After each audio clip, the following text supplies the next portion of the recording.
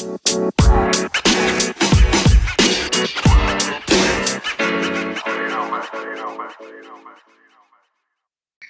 everyone, my name is Alejandra. We're so excited. This is our very first podcast. We're working on a project at my school about gorillas, child slavery, and other things. But first, let's introduce the team.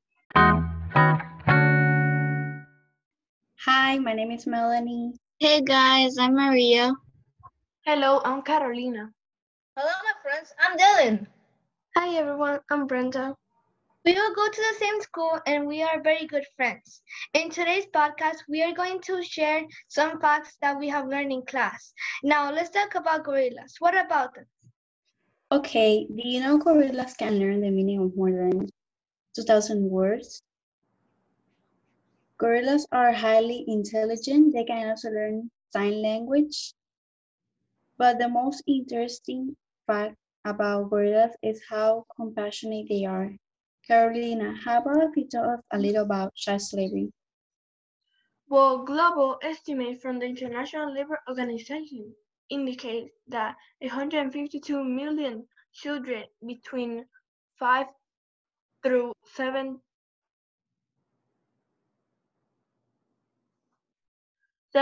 years old were engaged in child labor in 2017, of which about 73 million were in risky labor.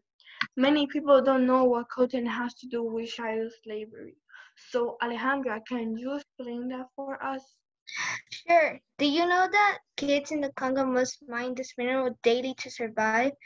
Every day there's a miner that passes away doing its work down in the mines. In the rainy season, the figures multiply since land avalanches or landslides inside the tunnels are frequent. There are mines that are popularly known as mass graves because of the number of miners that lie underground. But now, Dylan, can you explain the meaning of coltan? Coltan is a dual mineral that is a principal source of energy for our phones. In other words, coltan makes our phones work. The scientist's name for coltan is colloidal tantalite. Also, coltan has a price more than $100 for 1 kilogram. Coltan is mined like how miners mine gold.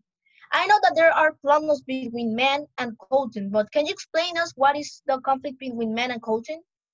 Some minerals have related to funding killings, violence, and other human rights abuses in the Democratic Republic of Congo and other conflict zones. When was the DRC conflict mineral rule created on? The Deer State Complementary Rule was created in 2010. But what's the DRC conflict mineral rule law?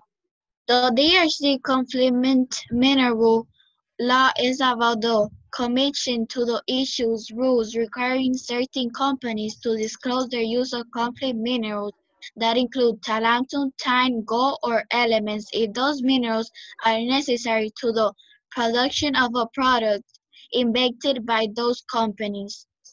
As you can see, it's important to not ever throw out cell phones or any electronics for that matter. Thank you guys for listening. We hope you enjoy our show. This was our first, but hopefully it won't be our last.